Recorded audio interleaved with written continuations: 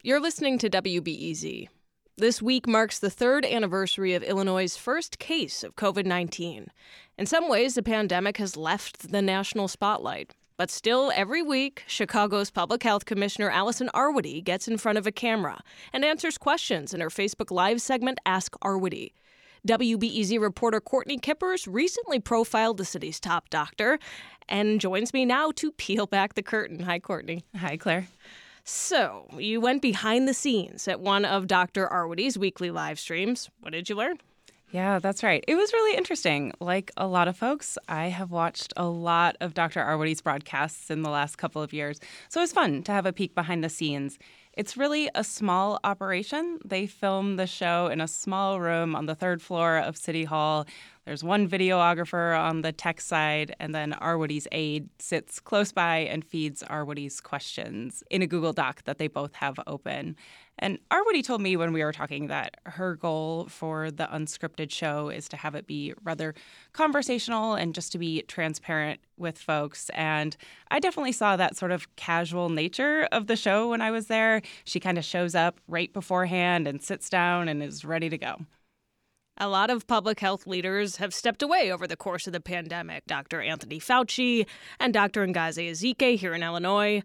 Why do you think has Dr. Arwady stuck around? And do we know how long that might last? Yeah, I asked her this directly, and she says she has no plans of leaving in the next few years. You know, she was confirmed commissioner just 9 days before the city's first case was confirmed.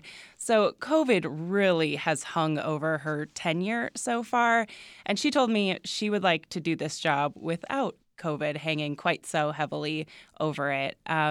Before she was in this job, she did a fair amount of international work, and she did say someday that may lure her back. But for now, she has no plans of leaving her job.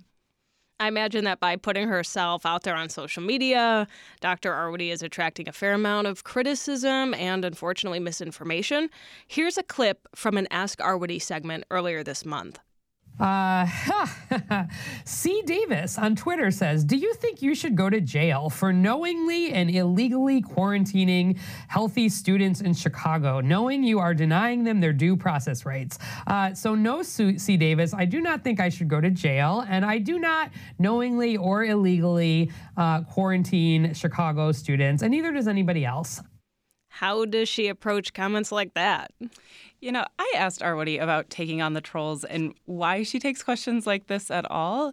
And she told me that she likes to keep in mind that anybody who is watching and writing in at this point is still really engaged. And she says that alone makes her interested. And she sees it as an interesting challenge, she said, to take the question seriously and to offer her point of view and some data-driven explanations.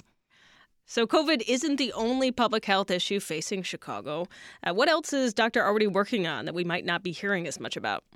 Yeah, I would say really in this moment, she is sort of thinking about her own agenda beyond COVID.